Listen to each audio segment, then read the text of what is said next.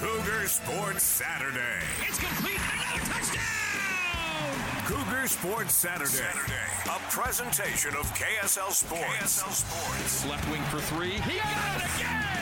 BYU Sports Talk by Cougar fans for Cougar fans. Here are your hosts, Mitch Harper and Matt Baiamonte. On Utah's legacy home of the Cougars. KSL News Radio, 102.7 FM and 1160 AM. Cougar Nation, welcome back into Cougar Sports Saturday. First show of 2024. Glad to be on board with you, Matt Baiamonte, Mitch Harper. BYU basketball opens things up in the Big 12 Conference tonight with a battle against Cincinnati. We'll break that down. Mark Pope will join the show. Ali Khalifa, a lot on BYU hoops. But, Mitch, let's start things off with a weekend of announcements for BYU football. The leadoff. A look at the stories making headlines right now. It's time for the leadoff on Cougar Sports Saturday. Historic day where BYU basketball is getting ready for its first day in the Big 12 Conference and Big 12 play. BYU football finds a way to get inside the headlines, and when you land a quarterback, it's definitely going to be something we're discussing. BYU maybe has their QB1 in 2024. Gary Bohannon, formerly of Baylor and South Florida, now a member of the BYU Cougars. And then just moments ago, BYU picks up a commitment from four-star safety linebacker Falatau Satuala from Bountiful. He just announced on the All-American Bowl on KSL 5 TV. First off, I'd just like to thank everyone who came out to support me. It means a lot to have this much support out here. Especially like to thank my parents for how much they've sacrificed and all the support over the years. I'd like to thank everyone back home watching and all the coaches who. With all that being said, I'll be attending Brigham Young University. All right, so Rare day for BYU to actually get a hat ceremony in their favor. Big weekend for the Cougars, but that commitment from Satuala is a massive get for Jay Hill and the defense, and then offensively getting Gary Bohannon, what it means for the offense. Yeah, big time on both fronts, and we'll be breaking it down for what it means for BYU football. But first, Mitch, I want to get your thought. I mean, hey, you're the resident BYU insider here at KSL. Give us the backstory to Bohannon, and lastly, the commitment with Satuala. Gary Bohannon was someone that BYU targeted often. They were an early identifier when he entered the portal, and he was someone that had to get an NCAA waiver to play another year of college football. He's been out with a shoulder injury last season, but he was someone that BYU targeted during the 2022 transfer portal cycle after he left Baylor, goes to South Florida, and it doesn't go well at his time with the Bulls as he suffered a shoulder injury. Now he comes to BYU, and I think he's going to be the favorite to start next year for BYU. But it's got to be a competition. Him and Jake Retzlaff will compete for that job, with an outside shot being given to Ryder Burton from Springville High School. But Bohannon, Retzlaff, those are the top two guys. And, I think Bohannon, he was once an Elite 11 quarterback. He's an outstanding character add to the BYU program. I mean, you think about Dave Aranda announced his starting quarterback in the middle of spring in an effort to allow Gary Bohannon the chance to move on to South Florida before the transfer portal window closed so he could have a chance to play. South Florida named Gary Bohannon Week 1 starter this year, despite being out with a shoulder injury, because there's so much respect to Gary Bohannon. And I bring that up because Kalani Sitake focuses so much on the culture of a program. I think Bohannon adds a lot to the culture of BYU. But what does he add on the field? It's a big mystery, Matt. If you get the best of Gary Bohannon, go look at those first 5 or 6 games in the 2021 season for Baylor where he's not throwing interceptions. He dealt with injuries that year for the Bears, opened the door for Blake Shapen to step in. He's a good quarterback when he's healthy. Not as great of a runner as you would expect. I think people are kind of overinflating that a bit, but he is capable, a lot more capable than Keaton Slovis. But I think that this is a deal, adding Bohannon, where you still have to compete and have competition in the program. One, to maintain all the numbers in your quarterback unit, but two, a guy coming off a massive shoulder surgery, you can't just hand the keys. You got to kind of get a feeler as to, how much of an impact he can possibly make. But I think he's going to have the inside track to win the job. And that's what I like the most about the move, Mitch, is that you're not just handing the keys to someone. And that's not to say it can't work, because we've seen it work plenty of times in the NIL era of college football, where you bring in someone, he's highly recruited, and he plays well. So that's not uncommon. But I like the idea of a Bohannon in terms of there's great upside, but it's low risk, because if it doesn't work, it's fine. If he doesn't win the job, not a big deal. You go with Retzlaff or maybe even the young guy, Ryder Burton. Or you find a quarterback in the post-spring window. Yeah, right. So this doesn't necessarily – I think what you said is best. This is not the Keaton Slovis situation. When he came in, it was clearly you're the guy. Even though in the spring it's a battle. We knew all along that Keaton Slovis was going to be the starting quarterback. This is you bring a guy in, it adds some competition. If he can regain form, then I'm with you. Then I think that he does have the inside track, because of he's got that history of playing with Grimes. He has a lot of experience, and he doesn't have the recent bad taste of nasty turnovers that Jake Retzlaff had at the end of the last year. But if he's not healthy or he's not playing well, it's no big deal. You don't feel necessarily an obligation to have to play this player because you brought him in. And there's a low bar, too, with the quarterback unit for BYU. I mean, there is no hotshot 4-star, 5-star quarterback waiting in the wings. It's kind of a new dynamic for BYU. Typically, there's always one guy that you say, that is the future. There's no one that you can absolutely confidently say, he's the next man. I mean, Noah Lugo, a freshman, joins the program, but as he told me in October, he's working on developing as a passer, an elite athlete. I mean, he was a hurdler, track and field sensation down in Texas, great runner, but needs to evolve as a passer. He improved his senior year in high school down in Texas, but only a true freshman. Ryder Burton played an archaic high school offense, wing T, I formation. It was old school stuff, run heavy, and it's still kind of a learning process. I've said many times that I feel Ryder Burton, if you want to say who has the highest ceiling of the future, it's him, because he reminds me so much of Zach Wilson. And I just think that Zach Wilson was brilliant in an Aaron Roderick offense, and Burton's kind of following the same John Beck plan where he's working with John Beck. But I think Gary Bohannon comes into a program at BYU where the opportunities were not as big as, say, Keaton Slovis. Keaton Slovis had UCLA and Notre Dame pursuing him last transfer portal cycle. So it wasn't like BYU was his only option. Bohannon had a few, lower options, but BYU was far and away the best. And so he wants a chance to repair his image and still get a chance to one day go to the NFL, and BYU desperately needed a quarterback. Now, you got to add probably another one, I think, too.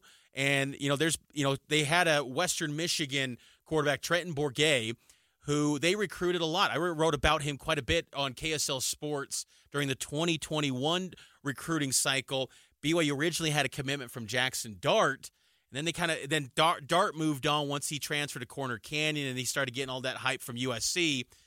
They started recruiting Trenton Bourguet. Bourguet he didn't get a scholarship offer to BYU, ends up going to Western Michigan. He was on campus earlier this week on Wednesday down at BYU and kind of sent out a cryptic tweet on X about a cougar and what's that little thing where you turn it over? I'm drawing the blank. The hourglass? The hourglass, thank you.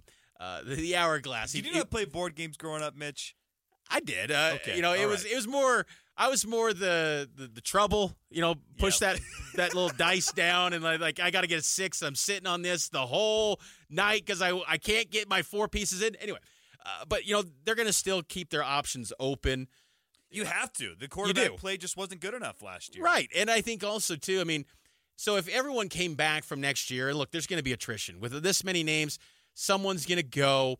But this is what it would be. It'd be Gary Bohannon, Jake Retzlaff, Cade Finnegan, Nick Billups, Ryder Burton, Cole Hagan, former Gatorade Player of the Year in Utah out of Corner Canyon, Noah Lugo, Micah Fea, and then Ridgeline High School prospect coming back from a mission, Caden Cox. That'd be your quarterbacks. Which is fine. I feel better about it now with Bohannon, even though, I think we all would have preferred a bigger name out of the transfer portal. When you go in there, you're looking to get the best available option. That did not come to fruition for BYU football program, but you still add a guy, and let's see what happens. I'm looking forward to a quarterback battle, because I think there is some value in today's college football of making someone earn a job, and that doesn't often happen at the quarterback position. Think back to the last 2 seasons or the last 2 times in Kalani's tenure where a job has been gift-wrapped at quarterback, 2017, 2023. What happened in both those years? 4-9 and 5-7. You didn't go to a bowl. You can maybe throw in there too, and that wasn't a great year either. That's true. Yeah, Zach Wilson was the decisive favorite there too, and that was just a mediocre 7-6 year, and you thought when Jaron Hall's letting it rip at Utah State, you're like, oh, was this the right move all along? So, and Zach was coming back from a shoulder too. So I do think there's going to be a lot of competition. I think that's a great thing for BYU, but I think fans are okay to be reserved about their excitement about Gary Bohannon, because you see a long list of injuries, third school, 4 years. I mean, that's not the type of transfer portal profile you want. The quarterbacks that hit the highest levels of college football out of the portal, they're typically the underclassmen that just got buried on a depth chart their first or second year in a program. Joe Burrow, Quinn Ewers. I think Michael Penix was at Indiana. He played quite a bit. But, Caleb Williams at Oklahoma was just kind of, and he wanted to go with Lincoln Riley. It's typically, there's not many third school 3-year guys that are this sensation in their last year. They're at their third school for a reason. Yep. And I think that's where you kind of temper expectations a bit. And you hope here the reason is injury and not so much. But you love that Gary Bohannon he will add to the locker room. It's not going to be a guy that's going to come in with an ego. He's going to be a grounded individual. I think he's going to have a level head. He's going to go earn his respect in that locker room.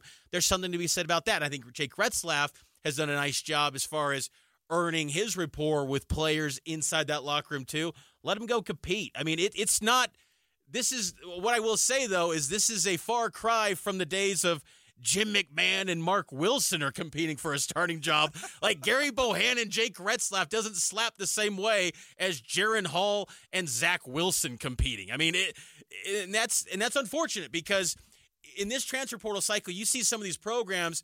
You go, UCF can land KJ Jefferson. What? UCF? Hey, what's happening Tulane here? grabs an Oregon backup. Yeah, I mean, look, if there's one position, I'm on board with the notion of you can't go to BYU solely for NIL. And BYU has NIL resources. Don't get it twisted. Like, they've got money. Not at the level of some other SEC programs or Big Ten or even in the Big 12. But if you're going to pay a premium for one position, to me, it is quarterback. And, there was just a lot of options that I think were pretty good quarterbacks in this portal cycle. Not as maybe as deep as years past. But that's where you kind of get a little bit underwhelmed with the Bohannon addition. But I'm curious to see what he can be. I'm willing to give him a chance and see what he can become here at BYU. Yeah, no doubt. Let's take a break here on Cougar Sports Saturday. Mitch, give us the history, give us the reaction to the latest commit out of the high school ranks, Satuwala. We'll break that down on the other side. And then a lot of BYU basketball coming your way. Huge game tonight against Cincinnati. They kick off their first conference game in the Big 12. We'll have Mark Pope joining the program in about 15 minutes from now. Stay with us.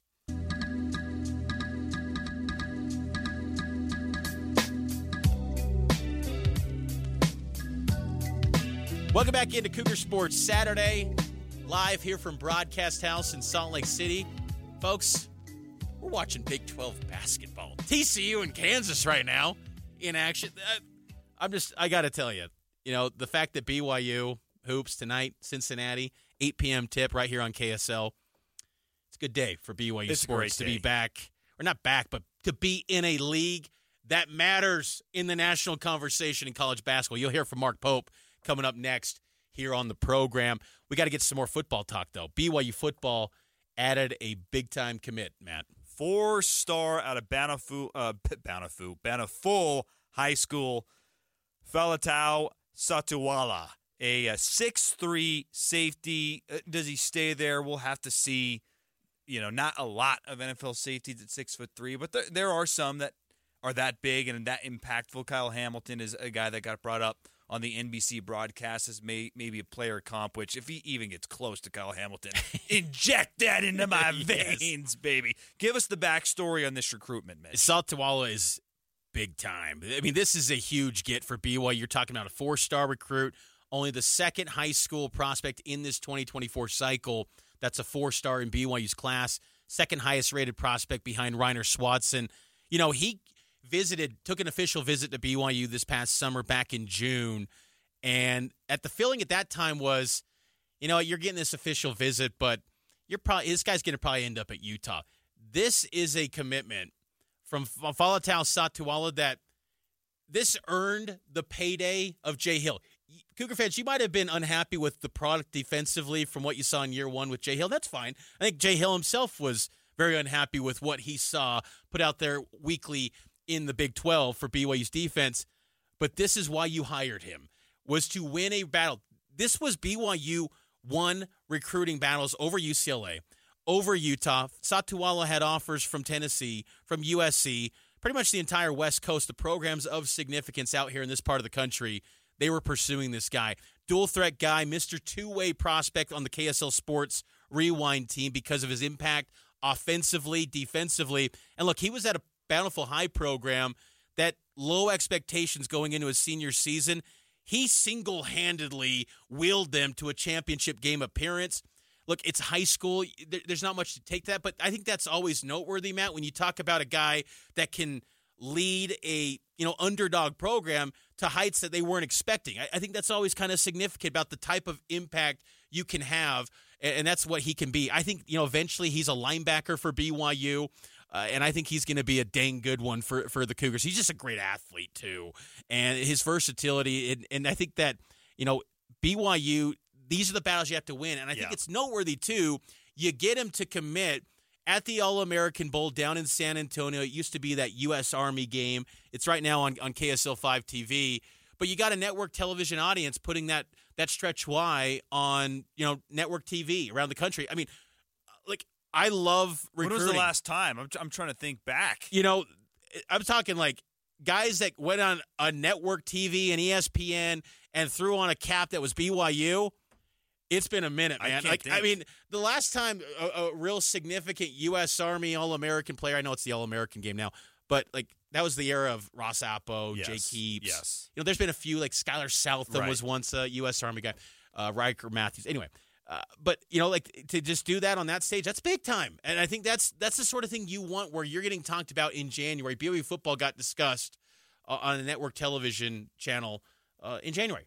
That's pretty cool when there's still a couple days to the national championship. So it worked out for Satuala. He was consistent that he was not going to commit to a school until after his senior year, or even after signing day. So huge get for Jay Hill and this staff. I'm curious to see what his timeline is to matriculate into BYU. Huge player, though. Huge potential and upside. This is one that Cougar fans should be celebrating for sure. These are the recruiting battles that BYU has to win if they want to become a contender in the Big 12. Because look, you look at the safety room, assuming he goes there, and we'll have to see where he ends up because he's kind of in between, as you mentioned, Mitch, linebacker and safety. The 2024 safety room, you got Micah Harper coming back from injury, Preston Rex, Talon Alfrey, Chica, Ethan Slade, Tanner Wall, Raider Demooney, Crew Wakely. This group, Ty Burke, Peter Tuipelotu, Male Tanavasa. Look, I felt like that group overperformed considering the injuries and the challenges. That was a pretty solid group, but there's not a lot of high stars there. I mean, Raider Demooney may be the highest rated high school guy out of that group.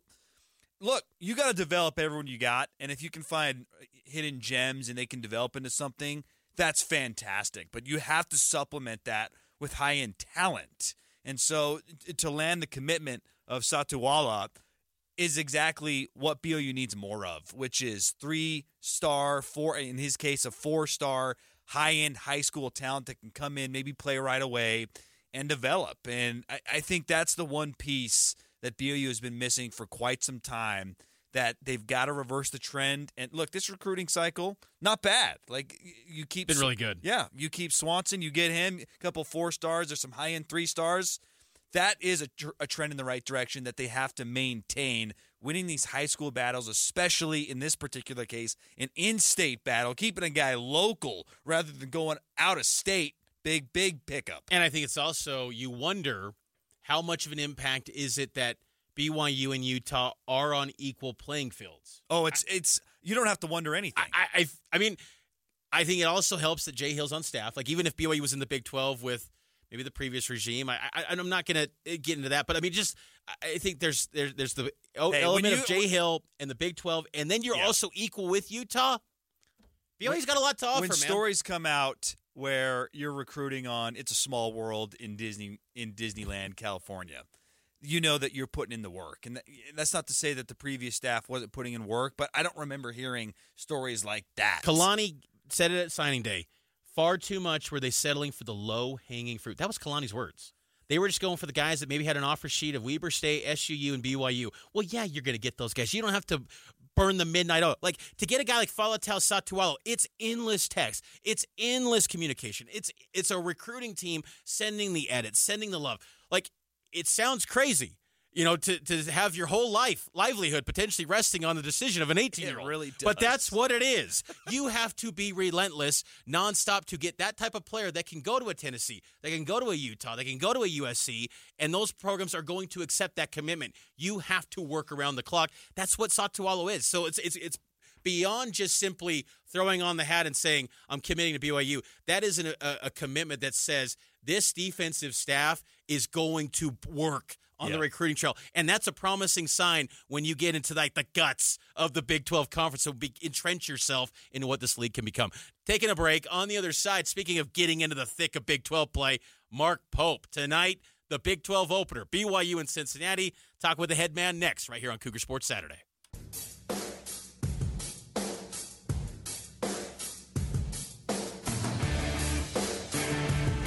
Good stuff from Mark Pope. The day is here, man. Big 12 basketball. We have been wanting this for so long. Quality opponents rolling into the Marriott Center for weeks at a time, and it starts tonight with Cincinnati. It's great stuff. And, Cincinnati rolls in an 11-2 record. Number 39 in Ken Palm, top 40 team in the net rankings. BYU, number 3 in the net, number 12 in the AP top 25 poll. These are the type of matchups that in the past would have been viewed as one of the biggest games of the year. And look, it's huge tonight. It's historic. But in the grand scheme of what you're going to see at home the rest of the way, it might be on the back half of opponents. But, the stage is going to be amazing. And Cincinnati head coach Wes Miller discussed this week about what he's expecting in his first visit to Provo. I've heard the environment is out of this world. Have never been there, haven't experienced it, but everybody says it's one of the most underrated venues in college basketball. That's definitely true. However, this morning, something concerned me about the environment going forward. In fact, it's officially becoming a concern for me all year long. There was a promo released by the BYU ticket office, so there's discounted tickets to the game. It's not a sellout. The ticket prices are absurd in the upper deck, Mitch. And I'm legitimately concerned that we're not going to see a lot of sellouts because of the price. Do you feel that way? I didn't think of it that way, but, that is worrisome because the price regularly $60 for the upper deck. And the promo right now is half off, right? So even 30. Yeah, $30. I remember as a kid getting into some of those upper bowl tickets for $5, $1 sometimes when they were $1.25. They were terrible. It was like, get in here for a quarter. Please come. There's only 3,000 fans here. But I think that's a good point. Like, it's game day. Get that thing sold out. Sell them for $5. What's so bad about that? It's the upper deck. Like, I get it. Lower bowl. Tickets have to go up. Sure. I get it. We're talking the top 10 rows of the upper deck. Make those cheap. We did talk about this in non-conference play. One of the fears with the new, ticketing structure in the Marriott Center is that you might get a little more corporate feel. I think it's going to still be hostile, and fans are going to be rocking that are in that building. But not Gonzaga level at this current pace. But, yeah, you do want a capacity filled to the brim. Students are still kind of trickling in, so that's a component here too. For sure. But, I think there'll still be sellouts. There's so much demand, but tonight, hopefully they can just slash it even more and let fans get into that building. Yep. All right, got to take a break. On the other side, the newest BYU quarterback, Trayson Bourget. He'll join the program next. It's Cougar Sports Saturday. It's complete. Another touchdown! Cougar Sports Saturday. A presentation of KSL Sports. Left wing for three. He got it again! BYU Sports Talk by Cougar fans for Cougar fans. Here are your hosts, Mitch Harper and Matt Baiamonte. On Utah's legacy home of the Cougars. KSL News Radio, 102.7 FM and 1160 AM. Welcome back in. Hour number 2 off and running here on Cougar Sports Saturday. It's a BYU basketball game day, but so much BYU football news to unpack. A lot of activity in the transfer portal, and BYU just got another quarterback transfer commit just moments ago.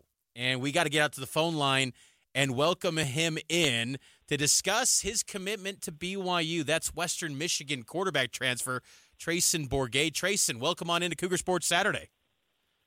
Hey, how's it going? Thank you for having me. Appreciate you being on board here with me, Mitch Harper, and Matt Baiamonte. Trayson, first off, congrats on the commitment. Take us through just kind of a little bit of your journey to this moment of how you're now a BYU Cougar. I mean, it's definitely crazy. It feels surreal to, finally be a BYU Cougar. Coming out of high school, I did hold an offer from BYU from Coach A-Rod. But things tend to work out just the way they're supposed to work out at the right time. So out of high school, I ended up not coming to BYU. I ended up at Western Michigan. I was able to see the field my last 2 years as a true freshman and a redshirt freshman, and decided that, I think it's time for me to explore what else is out there, maybe potentially come back closer to home, because I am originally from Tucson, Arizona. And so entered the transfer portal and received a couple texts and phone calls from Coach A-Rod and the staff at BYU. And, I finally made myself back to BYU in Provo.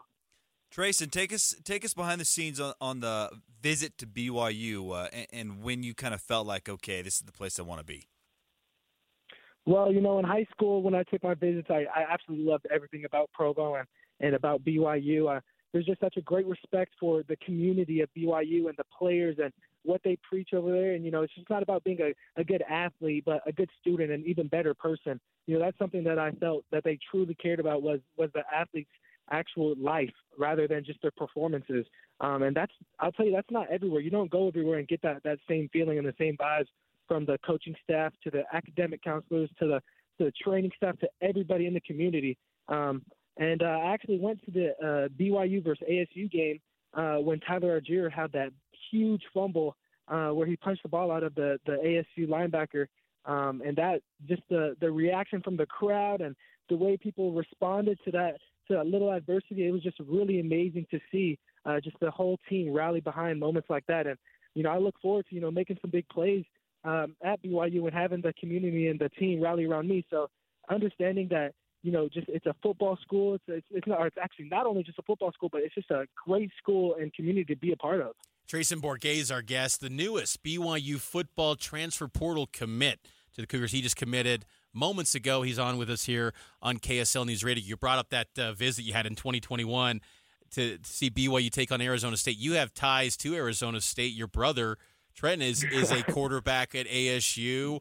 Did that play a role in you wanting to come to BYU as being in the Big 12 and having a chance to face your brother because ASU's on the schedule in 2024? Yes, sir. I'd be lying if I said it didn't play a factor. I actually have two brothers at Arizona State playing football currently. Trenton, he's the oldest. He's a quarterback. And Coben, it's actually his birthday today, so this was a little birthday present. So I'm like, hey, I'm going to be playing you this year. But he's a receiver. So definitely, having the opportunity to play my brothers, this is literally what I grew up doing in the backyard, playing against my brothers and cousins, and not only playing against them, but with them. So this is an amazing opportunity, not only for me, but for them and for my family to kind of, cheer us on together one last time. So, Trayson, when you entered the portal after 2 years at Western Michigan in the MAC, Kalamazoo, Michigan, and BYU reaches out and you're communicating with them again, what was the messaging that Aaron Roderick kind of laid out for you as how they envision your role in this quarterback room that seems it's going to have a competition this spring? Yeah, absolutely. I think the biggest thing that he pitched was simply just opportunity and competition. You can go anywhere in the country and, some coaches will tell you, like, hey, you're going to be the guy the moment you step in here. Coach A-Rod, he didn't do that. He didn't play it like that, which was exactly what I wanted to hear. I want to hear, you know, that I'm going to have the opportunity to compete, and that's really the only thing I need.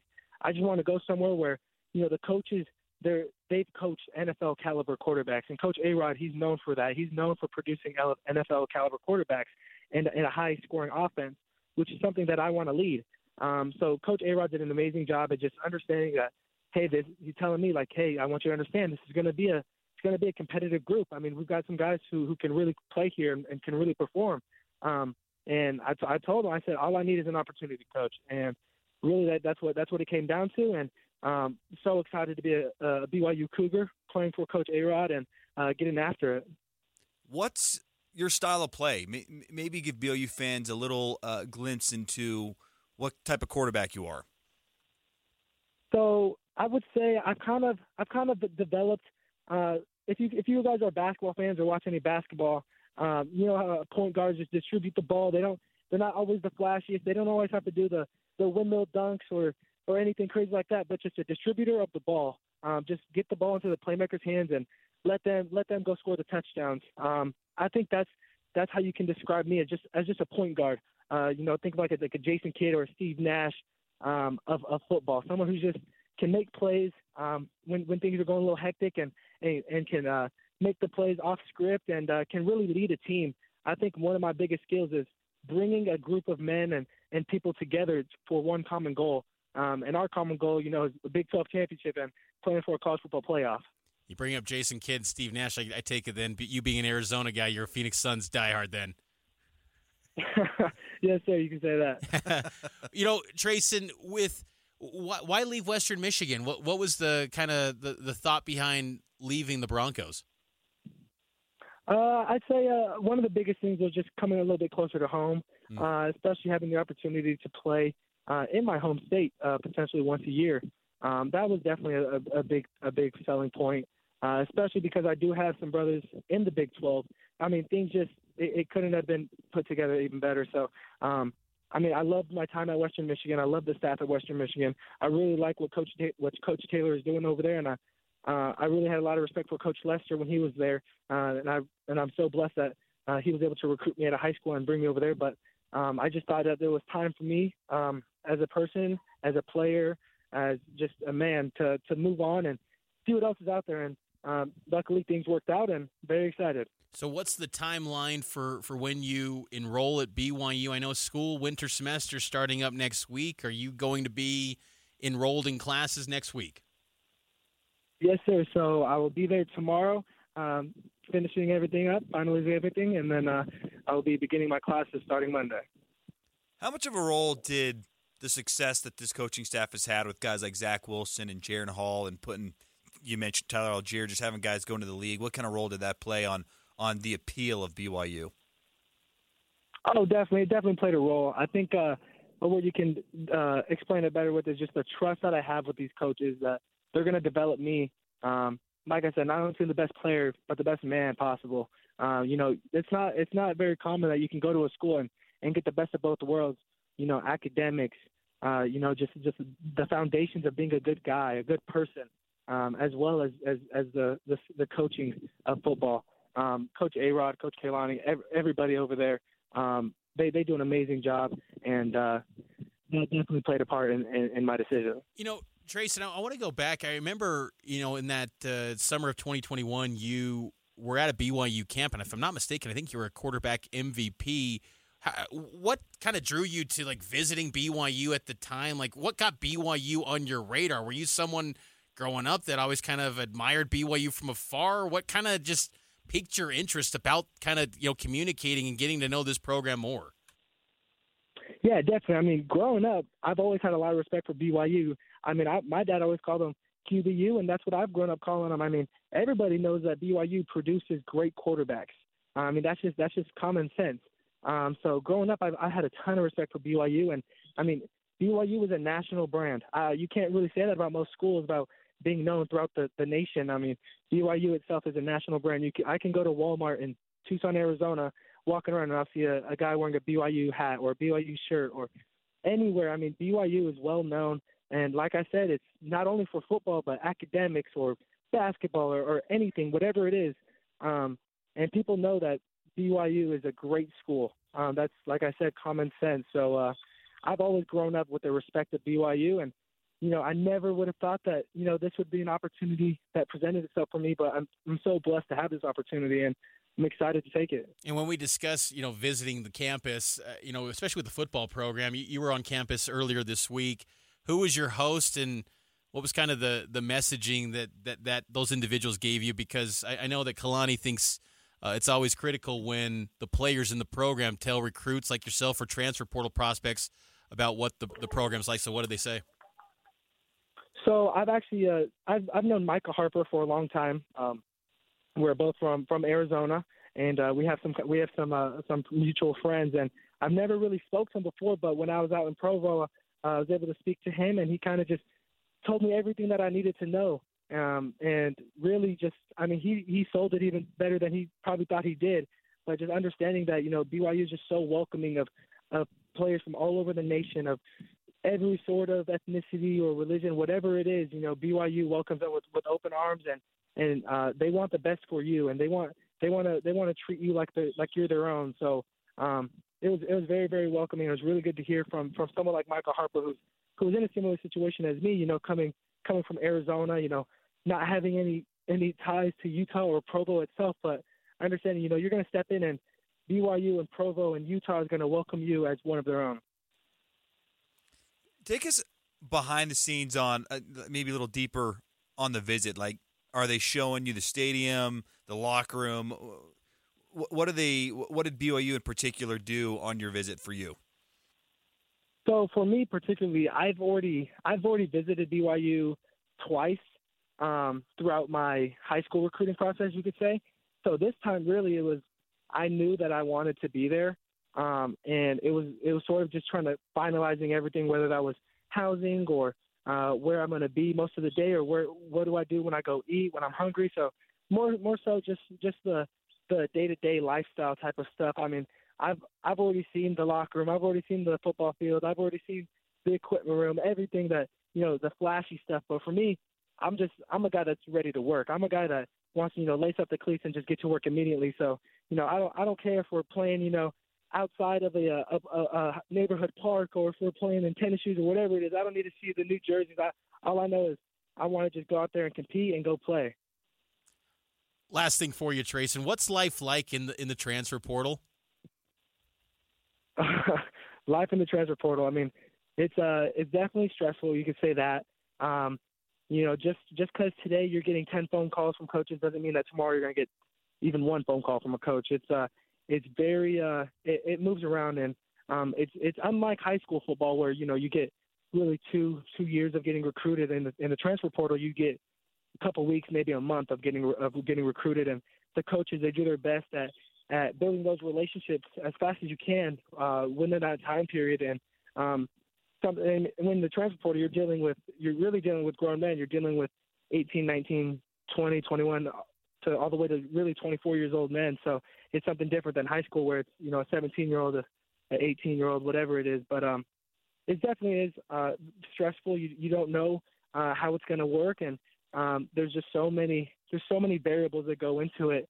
I was definitely blessed enough to receive playing time and earn some respect as a starter in the MAC at Western Michigan, so that definitely helped out having some film. And Coach A-Rod has seen me throw in person, he's seen me throw in film, and now he's seen me throw in college, so he knows what I'm capable of. And he told me some things that he can do with my development, which made me smile so much, is because I know I'm nowhere where I want to be yet, and I know that Coach A-Rod can take me there.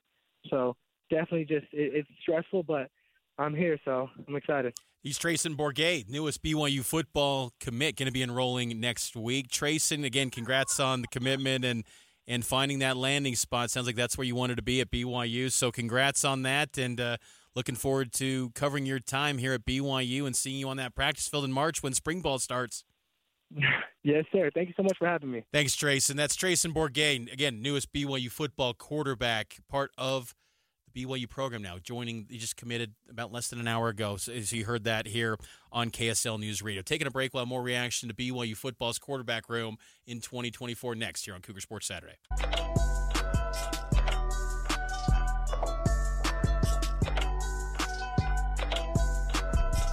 Welcome back in. Cougar Sports Saturday here on KSL News Radio. Mitch Harper, Matt Baiamonte. You just heard from Trayson Bourget, newest BYU football quarterback commit. He'll be officially signed. I'm sure BYU will make some sort of announcement on Monday when winter semester gets started. They've done that in the past when they had Chris Brooks, Houston Haymouli. They had this kind of big push announcing things that the first day back. Winter conditioning will get going. But the quarterback unit is taking shape, Matt. You know, Trayson Bourget's got 3 years of eligibility, so it gives BYU an underclassman transfer. And then you also pair it up with Gary Bohannon, who's a one-and-done. He's on his last year, 7th year quarterback in college football. Yes, 7th year. The rest of the college football world is doing things that we've known for so many years with BYU athletes. They're now learning of this concept that you can have a 7-year window in college football. Think about this. He came in the same time as Zach Wilson. Zach Wilson has gone on to be a high draft pick and is probably exiting the franchise that he started with in the NFL before Bohannon is done in college. Yeah, it's pretty crazy, but I like the addition of Bourget. I think it just, again, Matt, it's kind of what we talked about, I think, after signing day with the defensive line back in December. You just want the options because you're bound to hit on one. If you only got like 3 or 4, you never know. And look, I don't know what the ceiling is for all these guys. I don't. But, I like that a guy really wants to be at BYU. Gary Bohannon wanted to be at BYU. And I think that both Bohannon and Bourget, they have a similar thread where they're probably like, I should have just went there in the first place. Because Bohannon was recruited in 2022 as well to BYU, and Bourget is as well. So, I think I want to see the competition. Like, it's wide open. Completely wide open. Matt, I like that. I can't think of many quarterback battles. I got to go back probably to, I'm talking like 2002, where it's just kind of a hodgepodge grouping of guys, and there's really no stock where any portion of the fan base is invested in one guy. No. Like usually a fan base has, like, they want this guy to Conover even. Right. Whereas I think this grouping, every fan, every media member is just like, we're all fascinated to see how this is going to play out, because if you try to get a forecast or inside read on who it's going to be, I think you're kidding yourself. I lean still to Bohannon because he's only got 1 year left, but why can't Bourget get a crack in there? I mean, Jake Retzlaff started 4 games for BYU, and he was an unknown recruit, and Retzlaff's going to be in the mix. Like, I'm just fascinated to see how this all shakes out in spring. And you know what I like about this, too, is this is going to put a microscope in a good way on the offensive staff, too. In particular, Aaron Roderick. Can he get back to what he was with Zach Wilson and Jaron Hall and an offense that was top 25 and produced explosive plays and scored in the red zone? Or is this a situation where maybe the schedule was light and you had a lot of talent?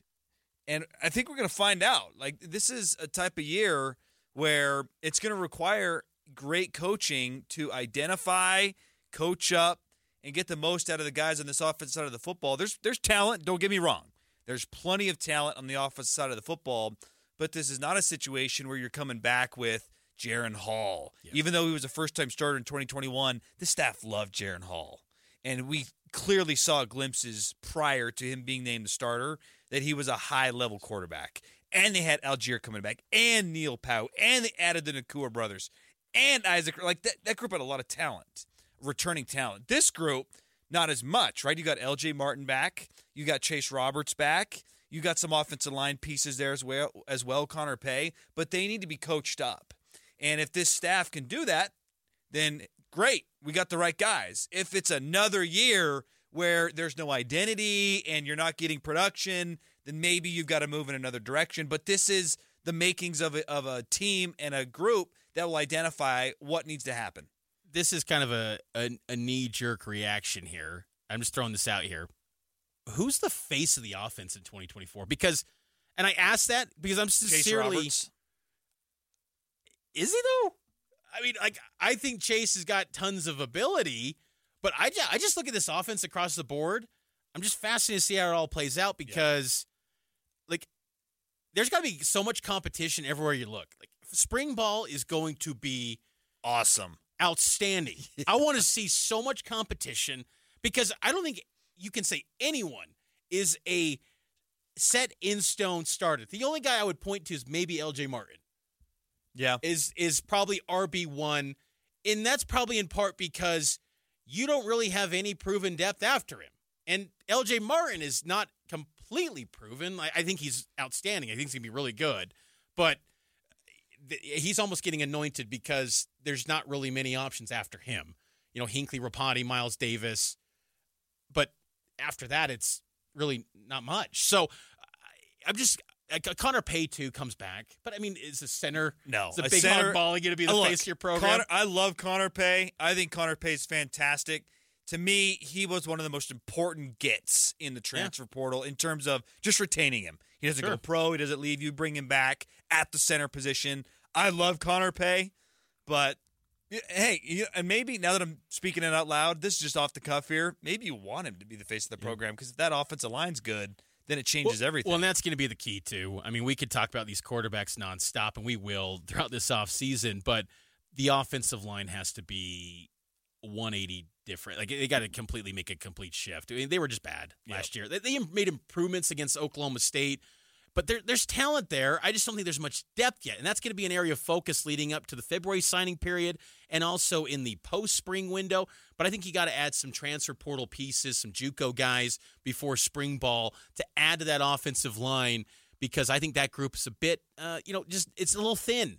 You know, because if you get an injury to Connor Pay or you get an injury to Waylon Lapuaho, then it's like How did we get to that, by the way? 2 years ago, it was we've got 10 offensive linemen and we don't know who to play. Now we're thin. I mean, now we can't even get five guys. It's a lot of projection based. I mean, I think someone like a Trevin Osler could be really good. I think Peter Falanico could be outstanding.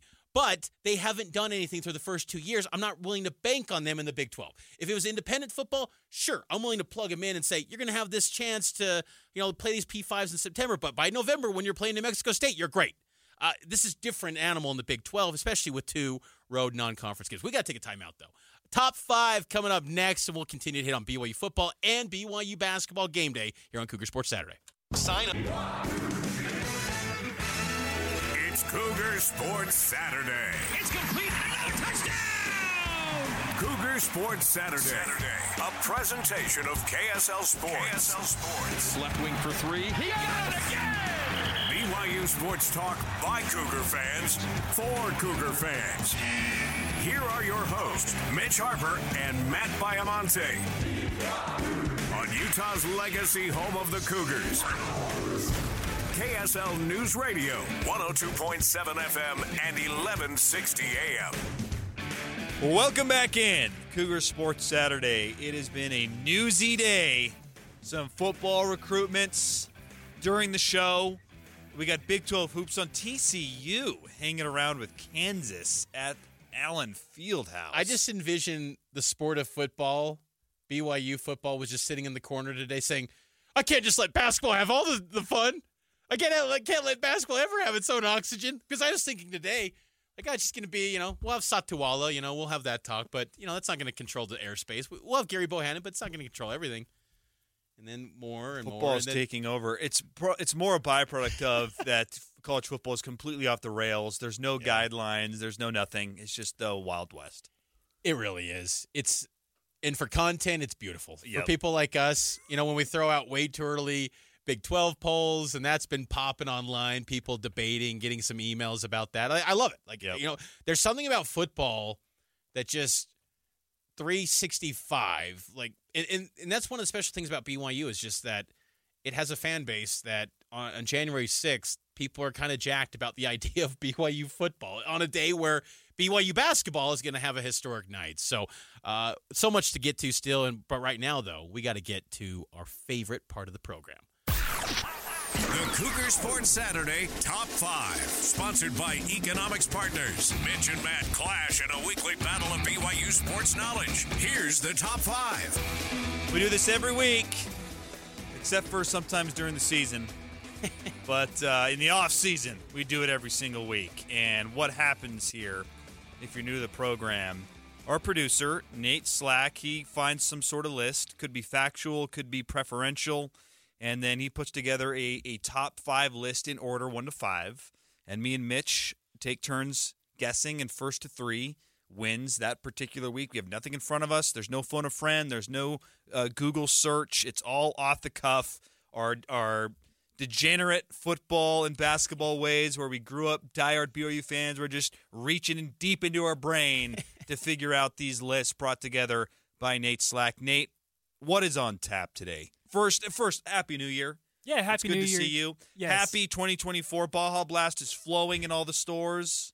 It's beautiful. Is Happy New Year allowed on January 6th? Is there a cutoff? I've always felt January 3rd is kind of like the cutoff for a Happy New Year. I feel like intro. you need a full week into. Okay. We're still That's within fair. That. I haven't seen him in 2024. That's fair. Happy New Year, Nate. Happy New Year. Happy New Year to you, Mitch. Happy New Year, Matt. Even though I talked to you here in 22. Anyways, what do we have on tap? So we've had a lot of football talk today. We're going to be going back to basketball, though, for this week's top 5. Fair. And a lot of conversation recently about Ali Khalifa and his incredible assist-to-turnover ratio. Number one in the country. He has a 14-to-1 ratio. And just for comparison's sake, we are going to be going over the top 5 assist-to-turnover ratios for single seasons in BYU basketball history. Oh boy. Okay. So, oh, my. This one is pretty crazy because on this list, number 1 on the list, his assist-to-turnover ratio was 3.14 to 1. Wow. So, Ali Khalifa is just blowing this out of the water. But that's going to be our list today is the top 5 assist-to-turnover ratios. Is there like a minimum number of minutes played or anything, or could someone who played in one game be in the top 5? Yes, we do have a minimum. Okay. It's 100 assists in a season. So it's can't be having any James Anderson appearances or something. No, these are all names you guys should know. I think there's going to be a couple that might trip you guys up, but we're going to be starting out with Mitch. All right. This is an interesting top 5. Yeah, it's tough. Totally. Because it feels like this is the first year where this stat has just been amplified because it's historic. Yep. It's so let me think about this one real quick. How about we go with, I'll say Jackson Emery. Yeah, nice job. Jackson Emery is number 4 on this list. So in 2008 to 2009, he averaged 2.78 turnover or assists to 1 turnover. He had 100 assists and 36 turnovers. He instantly popped in my head because he just was someone who just took care of the ball. Like he was always assignment sound, and then he evolved into a superstar. Like he wasn't Jimmer, but he was dang good. I mean, you talk about great tandems in BYU history. Jimmer and Jackson Emery was quite the tandem in the backcourt. He would have been celebrated as one of, like the best BYU player of that of those type of teams. Had you didn't have like the superstar power of Jimmer. I don't know if there's a player in the history of BYU basketball that sacrificed more for the team. Because he played at Lone Peak High School when I was in high school at Pleasant Grove, so I would see him frequently when they would play. Dude was a phenomenal 3-level scorer. Could get to the rim, hit the mid-range, hit the 3. At BYU, he became like a 3-and-D guy, but he was much more than that. Imagine him in today's era. He'd be like probably a portal-bound guy. Not saying he would. He loved BYU, but someone like that doesn't get the shine. Right. Well, I'm going to bounce. I'm in the portal. He could have very easily been the best player on a BYU team, but for the success of the team, reined it in and did the 3-and-D stuff. And now he's been celebrated all these years later. Yep. All right, I'm going to stick with Lone Peak High School since we're on the topic. TJ Haas. No TJ Haas. Not even close? Nope. He felt like a guy that turned it over a little bit. A little bit. Like senior year, not as much. Right. But it felt like before. That was always the knock that fans had on Tej was he turns it over. And anyway. How about I'll go with another Haas though. Tyler Haas. Not as many assists. Let's go. I'm going to exhaust all Lone Peak options here before I move on to the next high school. Eric Mika. All right. How about Elijah Bryant? It's a good name, but no, not on the list. All right. Let's go Alex Barcelo. Oh, wow. I would have thought that. That was a good pull. Yeah. Okay. I'll pull it. I'm going to say it. Matt Montague. Oh, no. Nice. He comes Nice. Number 5 on the list, 2.65 assists to 1 turnover, 217 in 2001, 2002, 82 turnovers. I knew sitting in those 3,000 fan Marriott Center nights in December for a 9-win BYU team would pay off eventually for me, and it did. Thank you, Matt Montague. Late 90s BYU basketball. It was a dark time. It was a building project, but there was very few going into that Marriott Center to watch BYU take on some Cal State Fullerton or Pacific back then in the non-conference play. But Matt Montague was dishing dimes, baby. Jeez. Oh, boy. Or where are we at? Is it back to me? Yeah, to 2-0. stay alive. Small pass heavy point guards, Terry Nashif. Come Good pull, on. but no. Good pull. Holy cow, where's Coach Nashif these days? I mean, I know Sales, right? Yeah, he sells. He was a mainstay with BYU basketball. I loved Terry Nashif back in the day. Good player. Yeah, he was. Good player. How about He fits the mold of that point guards that Trayson Bourget was describing earlier. Yeah, that's right. You know what? I'm going to go in that same breath. Okay, that's kind of same type of guy, Terry Nashif. Let's go, Brock Reichner. Dave Rose's son-in-law. Jeez. He got some. All run. right. He got some juice for a little bit. This guy he had a lot of assists, so I'm hoping the assist total outweighed the turnovers. Kyle Collinsworth. Oh. I cannot buy a correct You know, answer here. there was when you say that, I think of that BYU Iowa State game against George Niang. That instantly comes to mind, and I feel like didn't KC have a turnover late in that game? I think so. They didn't get a shot off because of it was like, why does he always turn the ball over? I'm kidding. Like, look, KC, just chalk it up to me having too much sugar today. Like, just. I'm not ripping you. You were all-time great. I mean, an NBA guy, for goodness sake, but he got better over course of time. I'm surprised. Was he close at all, Nate? I'm looking it up. I didn't. Okay, I'm it's fine. not sure. It's fine. That's surprising, though. Okay. I will give you guys a hint, though, is there's only one more player in the 2000s. Okay. How about this name? Let's go with Nate Call. No! You're kidding me! The legendary Cougar Sports Saturday top 5 name. I was holding off. Nate Call, he always comes through. Nate Call, number 1 in 1991 and number 1992. 3.14 to 1 ratio. Nate Call is gosh, I'm trying to think who they play in the NCAA tournament. Wasn't it Clemson with Marty Haas, I think? I can't remember. Is Marty Haas on this list? Yeah. No, he's not. Who's so Marty, who Marty else? Haas. Let's see. We have number 2 is Randy Reed, Oh yeah. and then number 3 is LJ Rose. I knew you guys were not going to get that one. But LJ Rose. Oh, Yeah. the first Wow. grad transfer in Yeah. BYU basketball history. That was a big deal. Yeah, when it LJ was. Rose came, he was coming out of Houston, and Dave Rose had the connection from those Houston ties. Man, LJ Rose. For some reason, that just is a name that I forget. It's kind of that weird stretch where BYU basketball they had the highs of highs with that NCAA tournament run. Then they had the lows of these NIT teams. Wasn't he on an NIT team? Yeah, 2016 and 2017. I have the full list here now. So Yeah, you go guys ahead. mentioned Marty Haas. Marty Haas is number 13 on this list. Okay. TJ We'll give us Haas, 6 through 10. 6 through 10. We have Matt Montague. So he was number 6, but because Thank you. Marty Perry was number 5, he only had 91 assists. Oh, I did not he include got him. okay, so great. he got booted. So we have Scott Sinek, Nope. Kevin Santiago, Marty Perry, Barb Capener, Marty Perry, Ben Murdoch, Marty Haas. Oh, Ben Murdoch. Ben Murdoch was number 12. TJ Haas, 15 and 16. 17 is Kyle Collinsworth. 18 is Scott Runia. 19, Scott TJ Haas. 20, Matt Carlino. Is there anything better in life as dudes just saying random athlete names and just chopping it up and then just saying, yeah, Scott Runia? No, what about Timo Saralainen? Was he on there at all? Nope. Okay. No. All right. Good stuff. Top 5 sponsored by Economic Partners. Go to econpartners.com. Always enjoy that segment. I'm back on track. Dang it. You got the 1 week. I'm back on top this week. We got to get out of this hoops. Old hoops is killing me. Nate Gall, Matt Montague. Look, again, sitting in that Marriott Center when it was just tan seats. Not many. I mean, there was just that lull after Reed when he got let go, and it was just no one wanted to show up. I was holding it down. While for we're everyone. talking Marriott Center, since we got Nate here, Nate's a season ticket holder. Yeah. What do you make of the ticket prices situation? Are you concerned, like I am, that we might not be seeing many sellouts because people are gonna be priced out? All right, let's take a break and then let's revisit this on the other side. Stay here, Nate. We'll be back after this.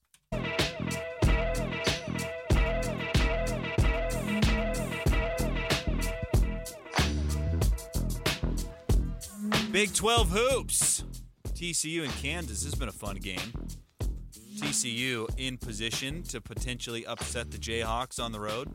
BYU hoops will get things started in Big 12 play tonight, 8 p.m. You can listen to it right here on KSL News Radio if you're not willing to fork out that $60 upper deck ticket price. Am I overreacting here, guys? Nate, I want to get your thoughts. I can't get over the thought because earlier we had a clip from Wes Miller. Let's play it again here. This is Cincinnati's coach, Wes Miller, talking about the Marriott Center and what he's expecting in his first trip. I've heard the environment is out of this world. Had never been there, haven't experienced it, but everybody says it's one of the most underrated venues in college basketball. He's not wrong when we're talking San Diego State, the Jimmer year, Gonzaga in their top 5, but are they going to be able to reach that peak? You think so? I don't think so. I think we are ticket priced out. The student section will always generate the hype, the energy. You think? BYU student section, I got to give them some props. I know that they were a poor showing for that football senior day against Oklahoma, and I thought that was disappointing. Like, it's OU. Come on, like, show up. I know it's 10 a.m., but come on, show up. Basketball games, The Rock shows up. Like, they'll always bring the noise, in my opinion. But if you got a spotty upper deck, is it going to be what Wes Miller just described, like this raucous, wild Marriott Center environment, or is it just going to be loud because there's a lot of people? Yeah, it's a good question. I mean, because we've been to some raucous games. You think about that Gonzaga game before the pandemic. That was peak Marriott Center. It was right up there with the San Diego State Jimmer game. Marriott Center's got more than 50 years of history. I'd put that night up against any other night in the history of that building. And look, 100%. there's been, BYU LaSalle was a big game once upon a time. BYU Pitt. There's been some great BYU Utah games, but BYU Gonzaga in 2020, that was elite and that was historic. But I feel like that will happen again. I honestly I wasn't aware of these upper bowl prices. But yeah, when I hear $60, I go, man, like that just seems not the BYU way, and totally. But I think it's also a byproduct. And Nate, you could probably speak to this more because you have season tickets of what the Big 12 expects out of its member institutions. That they're running businesses. Bullcrap, then. They want more entertainment. They want more money pumped into these programs. Go ahead, Nate. Take the floor here. Yeah, no, I agree. I think it's frustrating. I mean, just looking at our season tickets. So our season tickets, they cost $150 each. And single tickets in the same exact section are going for $60 each. So if you go to 2.5 games, you're already making up your cost for the season tickets. Wow, I didn't realize that. But it's kind of crazy. And I mean, another thing that's been bugging me, it's not necessarily with ticket prices, but the restrictions on the Rock, not letting them camp out. I feel like that's also going to put an impact on the environment. Just because when I camped out for that Gonzaga game before the COVID, and I camped out for 2 nights.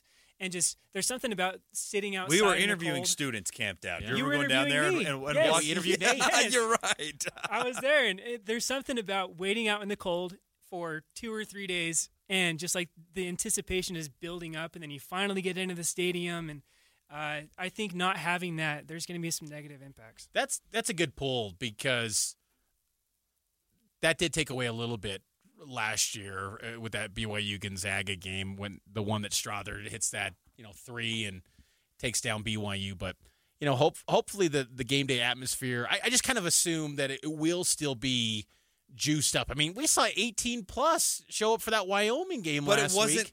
It wasn't raucous, though. Well, that was Wyoming. It was a blowout. I think tonight's going to be. I mean, even when they went on that 18-0 run, though, it wasn't like, okay, people are standing. I think tonight's going to be pretty hyped.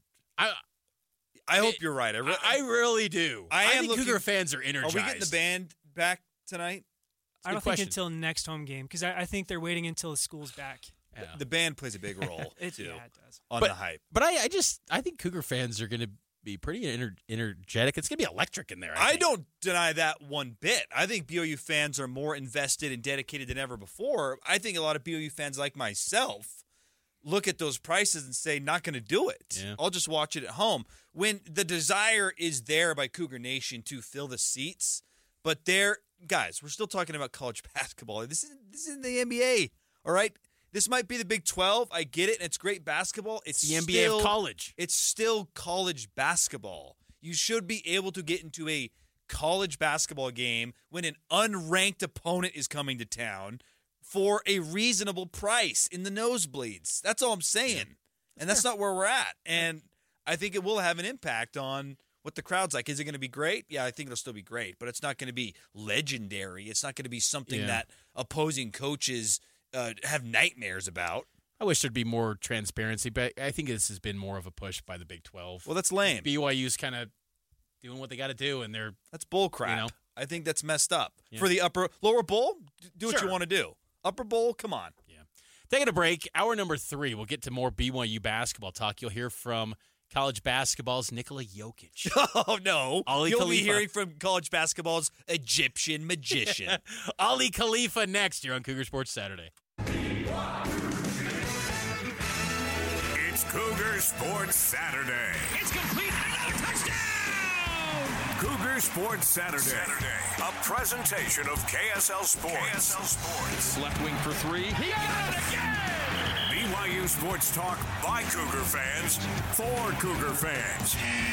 Here are your hosts, Mitch Harper and Matt Baiamonte.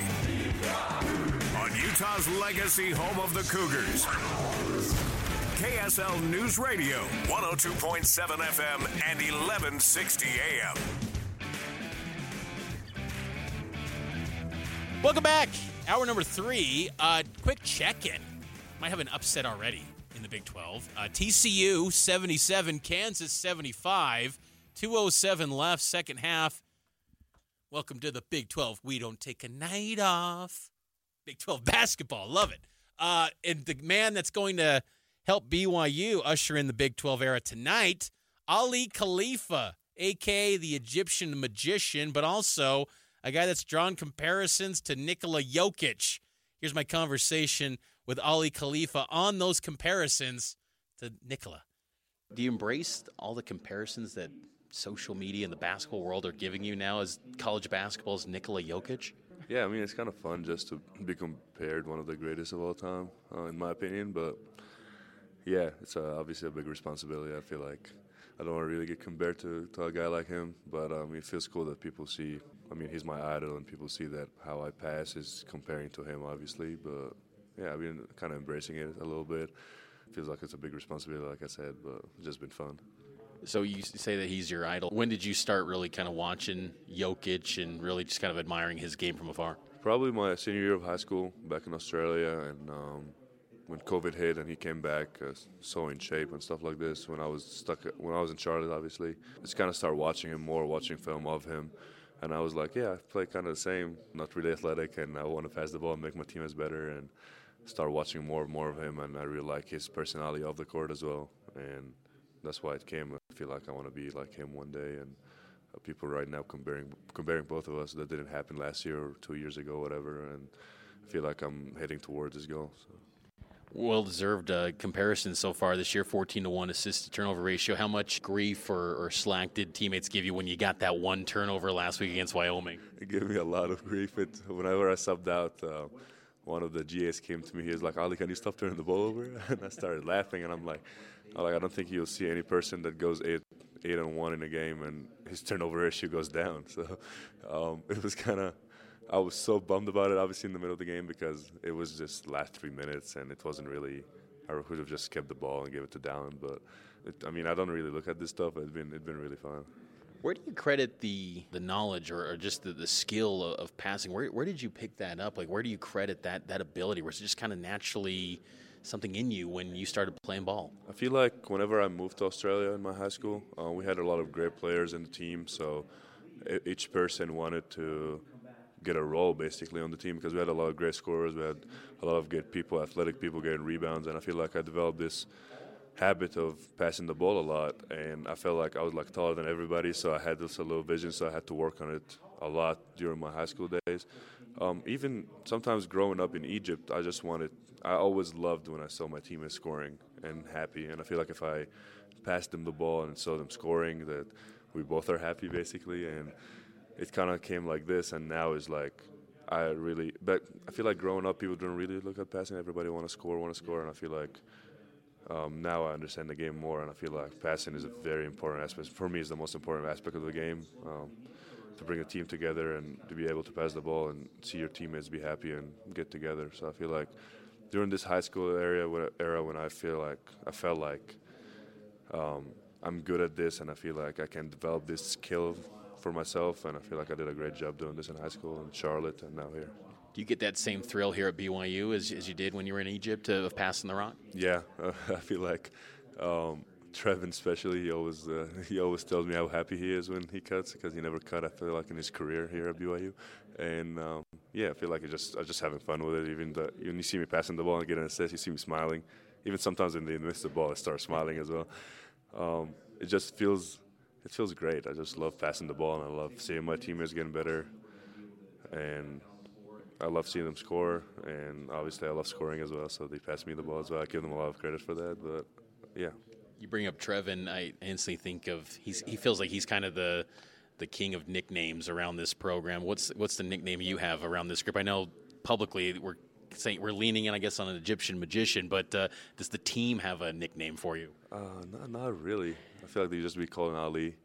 Sometimes they call me magician or I think the other day in practice called me Magic. He's like Ali Magic, whatever. But they just call my name. They haven't really give me any nicknames. I'm surprised because Trevin been getting a lot of my passes. I will get on him on that. I feel like he should give me a nickname. But, I mean, he makes the shot every time I pass it to him, so I'm grateful for that as well. How important has the early season success for you individually been in kind of enhancing your experience here at BYU?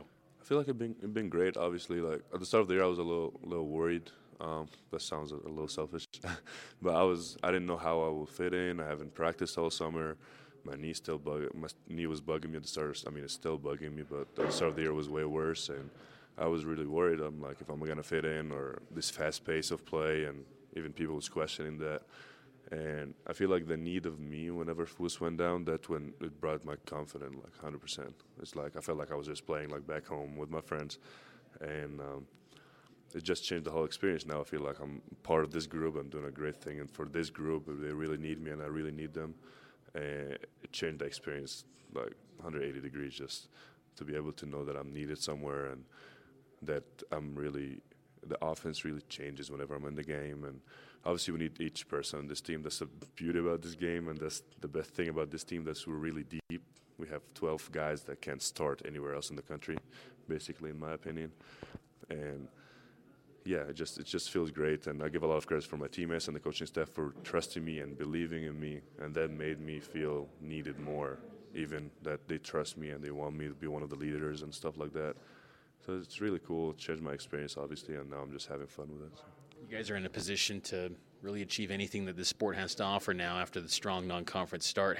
I'm curious, how big of a role did BYU being affiliated now with the Big 12 play in you coming here out of the portal? I feel like it's huge, obviously. First thing Coach Robinson said when he recruited me, we are joining the Big 12 this year. And I feel like it's huge. Like, it's the biggest thing that happened for BYU athletics in a while. And it helped a lot with my recruiting process. I want to play at the highest level. I think Big 12 is the best conference in the America right now. And I feel like if BYU was in their conference previous, I'm not sure if I would have came here. Obviously, the coaching staff and the playing style plays a big role of it as well. But I feel like the Big 12 was a big emphasis why I came here. First game in the Big 12's against Cincinnati, and you got some family ties there. Who's your sister pulling for in this one? Is it her alma mater or for you at BYU? I hope it's me. We haven't really talked about it as much. It's a very sensitive topic. But I feel like I hope it's going to be me. it's a really, really personal game for me. Obviously, Cincinnati recruited me out of high school, but they never offered me. So really, really looking forward to play Cincinnati on Saturday. Tell me a little bit about Nesma, her career as a player. Yeah, she played in Egypt for a couple of years. Then she went to a JUCO in Tallahassee Community College. Played in the national team a lot, and then went to Tallahassee Community College because her English and her grades weren't great. Then she killed it over there, and she got recruited after the first year, which is very surprising, by Cincinnati. It was a great opportunity for her, and she went and played there for 4 years or 3 years. She got injured and sick from COVID, and she had a lot of struggles over there. But overall, she loved it in Cincinnati. She loved her teammates, and and now she's back home. She played professionally for 6 months, and now she's into the coaching career. So, last thing for you, Ali. Top two teams rebounding the ball in the country in this matchup. Just your expectations on the glass, the battle that's going to be there. Yeah, I was just talking to one of our assistant coaches. I said I think this game is going to come down to who are we going to rebound the ball. It's going to be a rebounding battle. Whoever's going to win this rebounding battle is going to win the game. But yeah, I think we played already the best rebounding team in the country with San Diego State, and having Foos back is going to help a lot too because he's very physical in blocking outs and the offensive glass.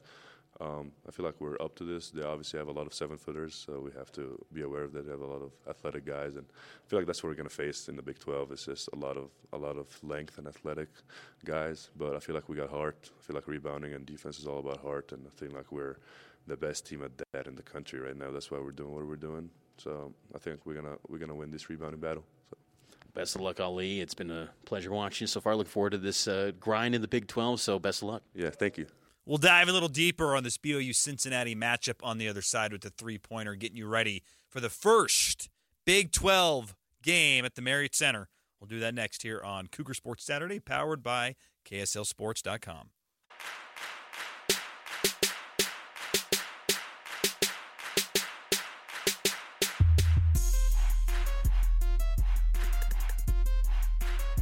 Welcome back in, man. Big 12 basketball is already off to an amazing start. Kansas squeaks by TCU.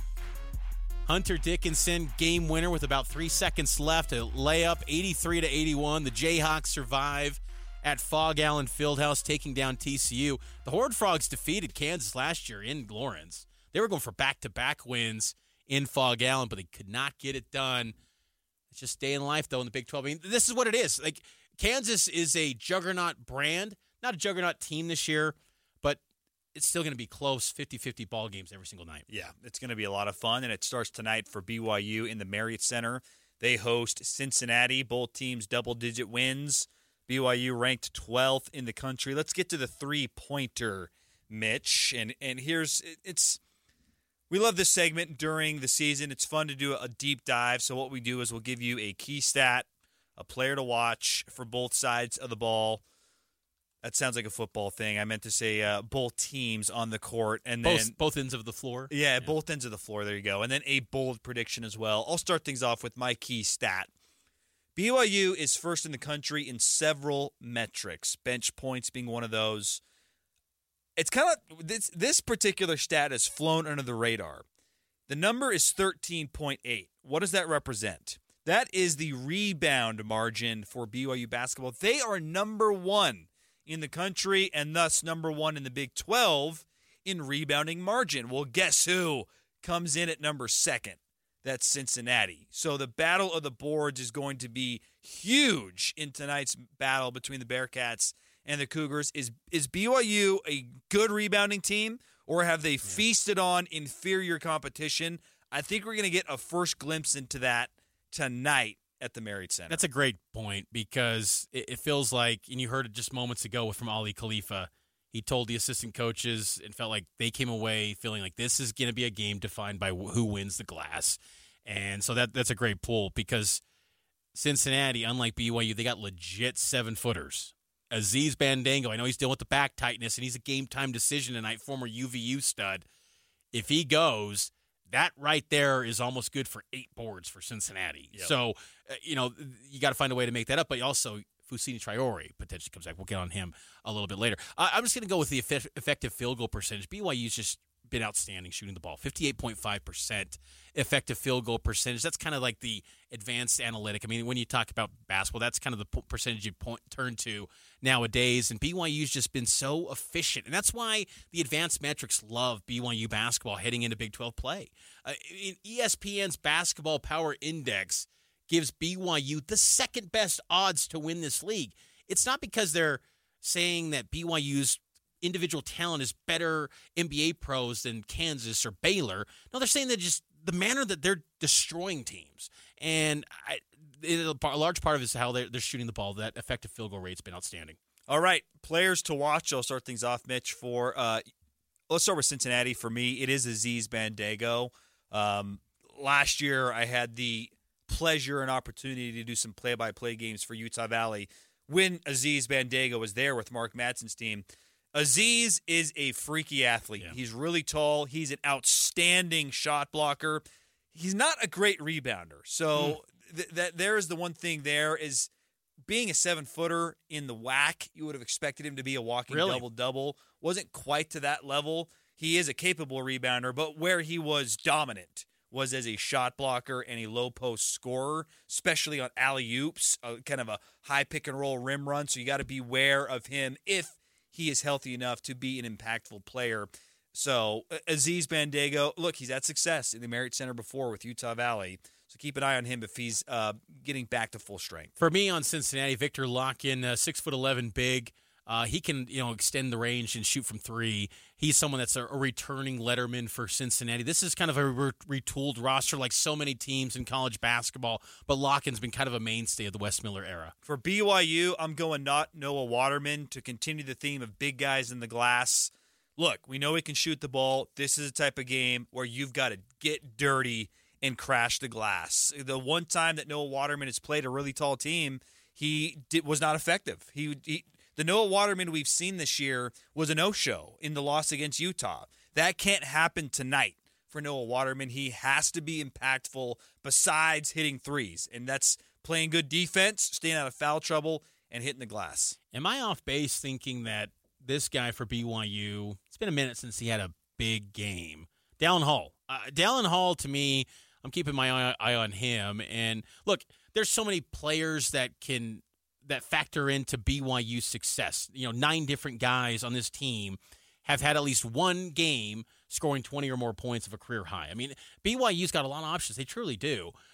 But I just feel like Dallin Hall is one of those special players in this program, and he's got to be big. And in big games where it's a must-win, and when you're on a home floor in the Big 12, you got to protect that thing with everything you got. So these are always must-wins on the home floor. Dallin Hall, I want to see him have a big game because I just feel like some of the last few games, it's been kind of an underrated storyline because the team's just blowing everyone out, but I haven't been kind of blown away by Dallin's play. I want to see him really level up for the Big 12. I remember back at Kansas City Big 12 Media Day, like this was such a exciting thing for him. And I feel like, it's so good that BYU got to the Big 12 because you wonder in this portal era, would he have said, maybe I don't want to be in the WCC. I want to play at the highest levels. Being in the Big 12 gives him that, and I want to see this guy take off and thrive. Home-based guy out of Fremont High School. What a stage and an opportunity for him to really shine. Because I just feel like BYU can be a second weekend NCAA tournament team if Dallin Hall every single night is just one of the best guards in this league. And that's a high bar. But, I just think Dallin Hall's got to be special. It's be a tone setter tonight against Cincinnati. I love that poll because he's the guy when things get tight. I want to have the ball, but he's got to do it because we've only seen it once this year, and it was a fail at Utah with the turnover, right? But last year he had moments of brilliance in late-game situations, winning games, getting to the rim. I like that poll because ideally you'd like your point guard to be the one that you're turning the ball over to in a tight situation. He's got to kind of get back to that to where we feel confident that he can deliver. Bold predictions now. Mitch, what's your bold prediction tonight? I'm going to say BYU wins by double digits. I think that's a bold prediction. That is a very bold I'll give you my prediction. exact score prediction, what that'll be in the next segment, but they win by double figures. That is a bold prediction. And I think it'll have a lot of people buzzing the score margin I have BYU winning by.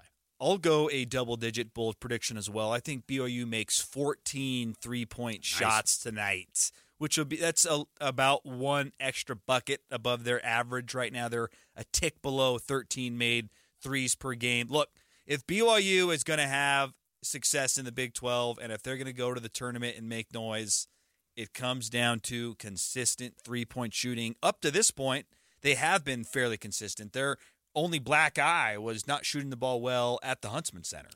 And this coaching staff is, telling this team, you shoot at a minimum 30 attempts per game. We don't care what the opponent is, who it is. You're jacking up 30 attempts. And when you get that sort of volume and these guys in their friendly confines of the Marriott Center, that would be a nice start in Big 12 play. Because this Cincinnati team, when they get in true road games, they've struggled. Their only true road game this year, outside of the state of Ohio, was against Howard.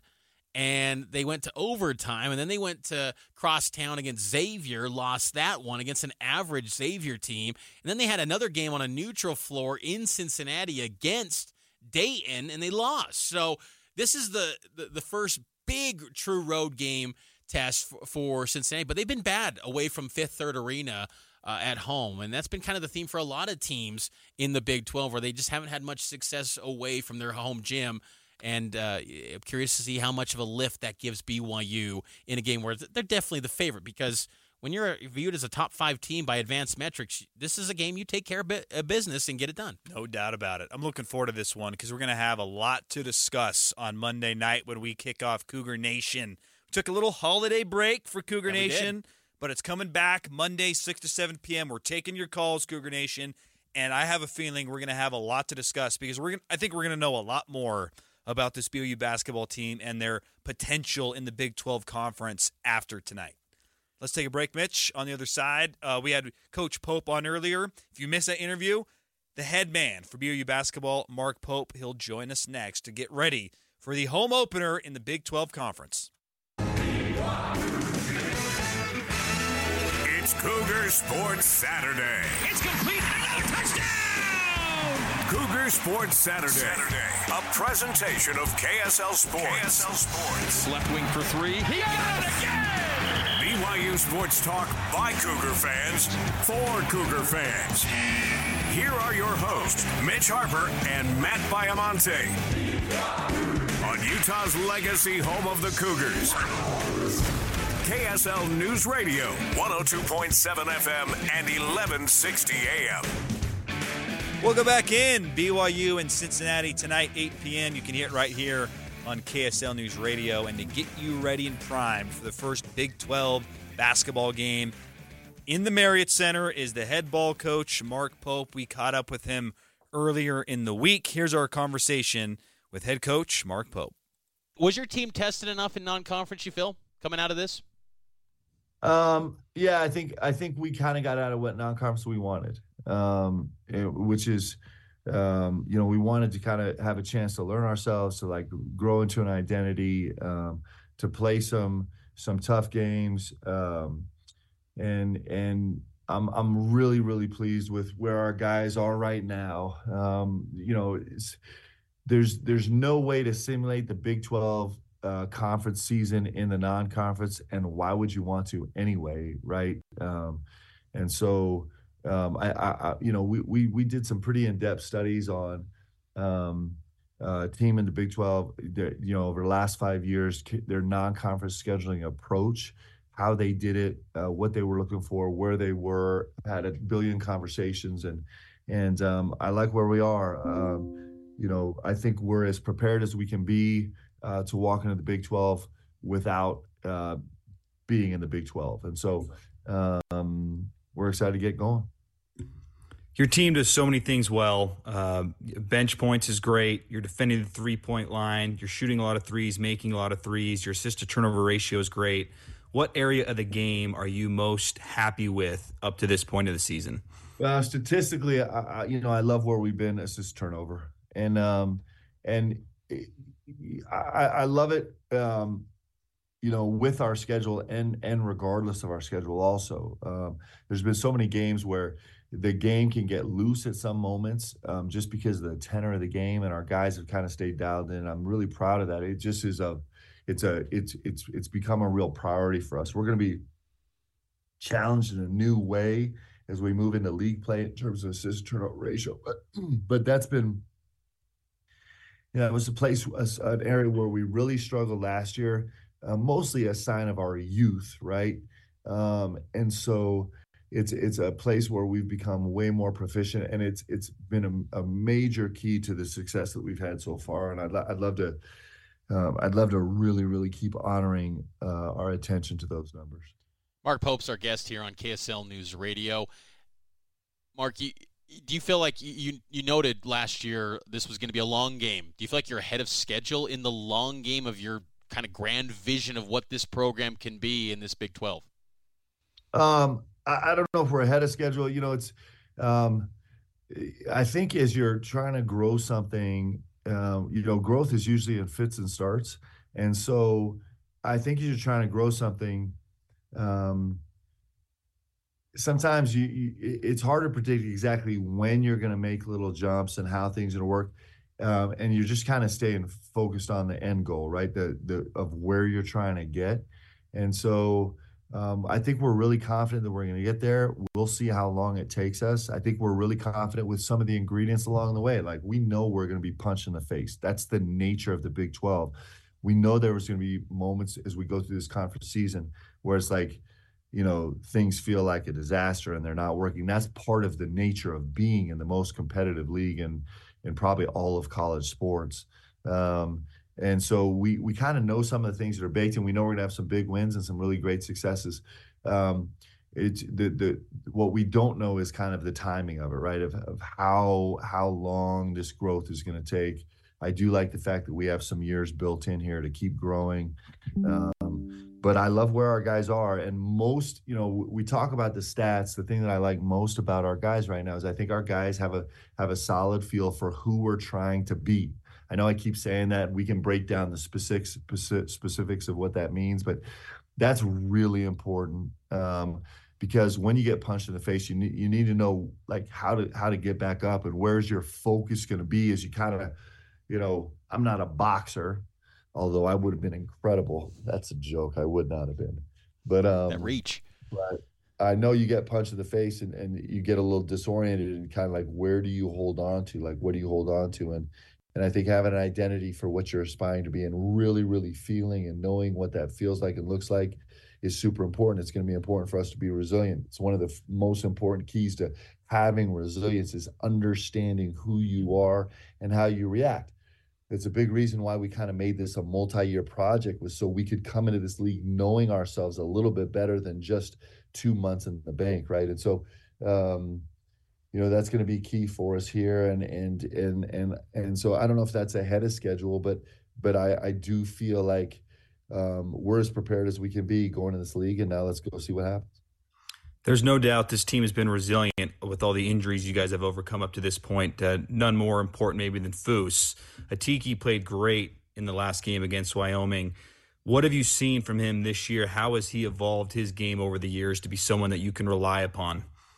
Well, it's been fun to watch Tiki's progress. He played very little basketball before he got here to the States. In fact, he was in Canada at a prep school, but didn't get to play because of COVID. They literally had no game. So you talk about a guy that was really coming in raw.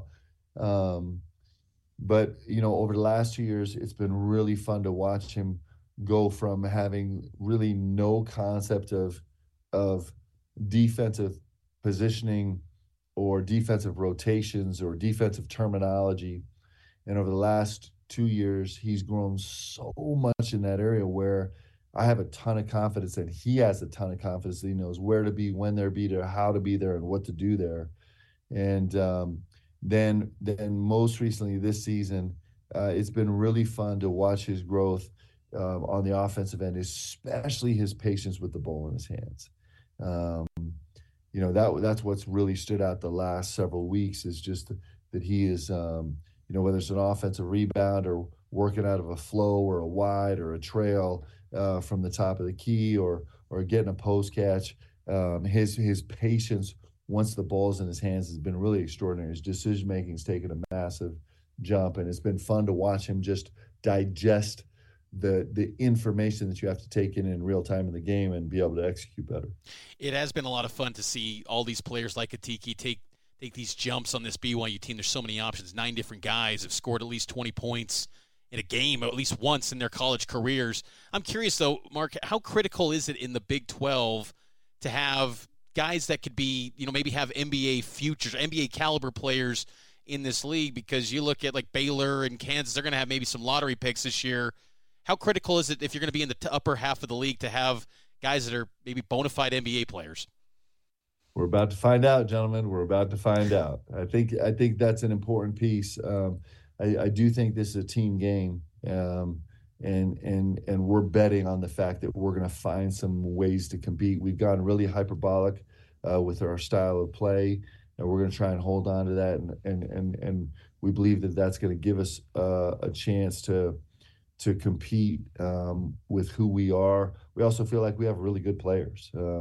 We have some guys that are going to have long futures in this game as they continue to grow and get better. And so it's going to be a combination of those two things, of having great players, which I believe we do, and also being able to approach this game a little bit differently, be a little bit on the fringe in terms of our play stylistically, and see if we can steal some games that way also. Just to follow up on that, there's been some buzz nationally about Jackson Robinson as maybe an NBA guy. Do you buy that? Do you think Jackson could be an NBA player in the future? Yeah, 100%. You think about when you just look at Jackson, you see this guy that's 6'6", 7'2".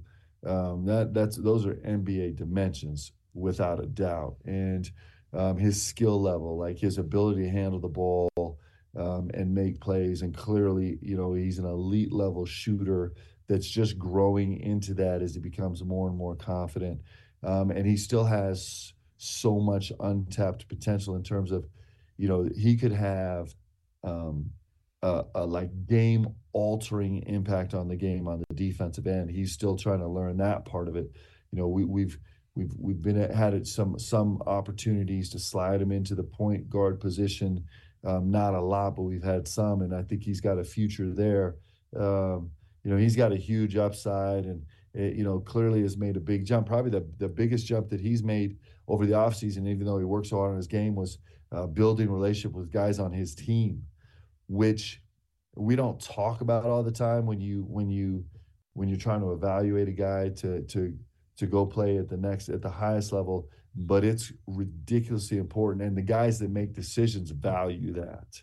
And so yeah, for sure, I think that's something he aspires to, and certainly he's going to be in the ball game to have a chance to do that. He just has got to keep growing every single day, just like all of us do.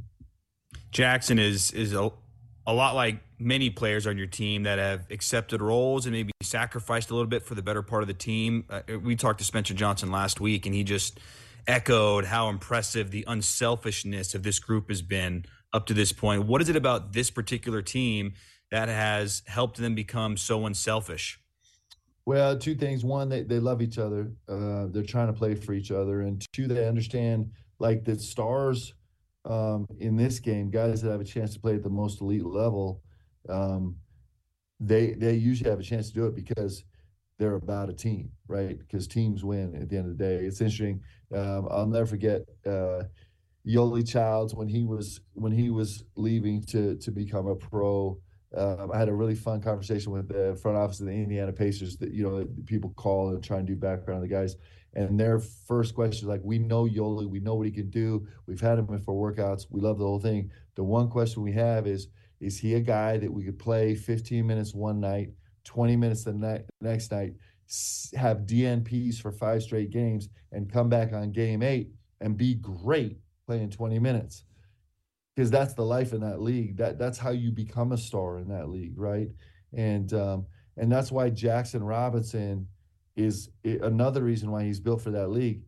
There's a ton of guys in college basketball that go be great players starting games. That's not going to translate for 99.9% of the players that are actually good enough to go and play in the league. They're not going to start. They're going to play a role. And so the fact that Jackson Robinson is proving to the whole world that he can do that at an elite level right now, come off the bench and actually change the tenor of games every single night, that's actually a selling point for the next level. And our guys understand things like that. We have guys that are really wise about this game. We have guys that understand that, it's not going to be scoring 20 points that actually gives you a chance to play at the next level. It's going to be becoming great basketball players. And our guys have really embraced that. And they love each other. They're enjoying playing with each other. And our style of play kind of lends itself to a volume of opportunity for a bunch of guys. And so you put all that stuff together, and so far it's been a really good mix for our guys wanting to compete together and compete for each other. I think the other thing our guys realize, we need each other. We don't have three dudes on our roster that from their junior year in high school were slated to be lottery picks after their freshman year in college. This is not the DNA of our team, so we know we need each other. And that's actually fun, man. That makes this a rich experience. When this is bigger than just yourself, it makes it really beautiful. So hopefully those things will carry us through some of the adversity that we're sure to see in the Big 12, because every team sees that in the Big 12. Last thing for you, Mark, and we'll get you out on this. What are your expectations for this inaugural Big 12 season? I just think back to, Studio B at BYU Broadcasting in September 2021. We're asking you questions. It felt like this moment was such a distant thought, and now it's here. What are your expectations going into this thing? I expect that we're gonna learn a lot. I expect that we're gonna be stretched to the point of barely being able to exist on the planet Earth. I have huge expectations for this. This is why you do it. My expectations are this is gonna feel like what it feels like when you go play at the most elite level available to you in college basketball, and that's where we're going. And that's what you live for as an athlete. It's what you live for as a coach. You're not looking for easy. You're looking for the absolute most challenging, terrifying, daunting, scary road. And that's what we got right now. And that's what we have as BYU fans right now. And there's going to be a lot of pain and trials and turmoil that are associated with it. But listen, adversity is not, a good life is not absent of adversity. A good life is full of adversity. That's what makes a life good. And that's what makes an athletic experience great. So we can't wait. I feel like our guys have worked hard. I feel like we're prepared. I feel like we have an identity. And so it's time. It's the right time for us now to go take our first foray into this and start building on the next level. Can't wait to get there, guys. He's BYU head coach Mark Pope here on KSL News Radio, seeking win number 100 this Saturday night, 8 p.m. tip against the Cincinnati Bearcats. Mark, best of luck. Looking forward to covering it all, and we'll talk again soon. See you guys Saturday. Thanks, guys.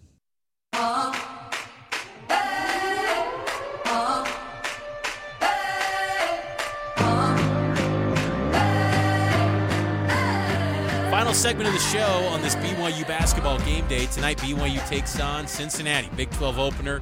Tip-off at 8, pregame at 7. Greg Wrubell, Mark Durant on the call inside the Marriott Center. Matt and I will be covering the game for KSLSports.com at the Marriott Center.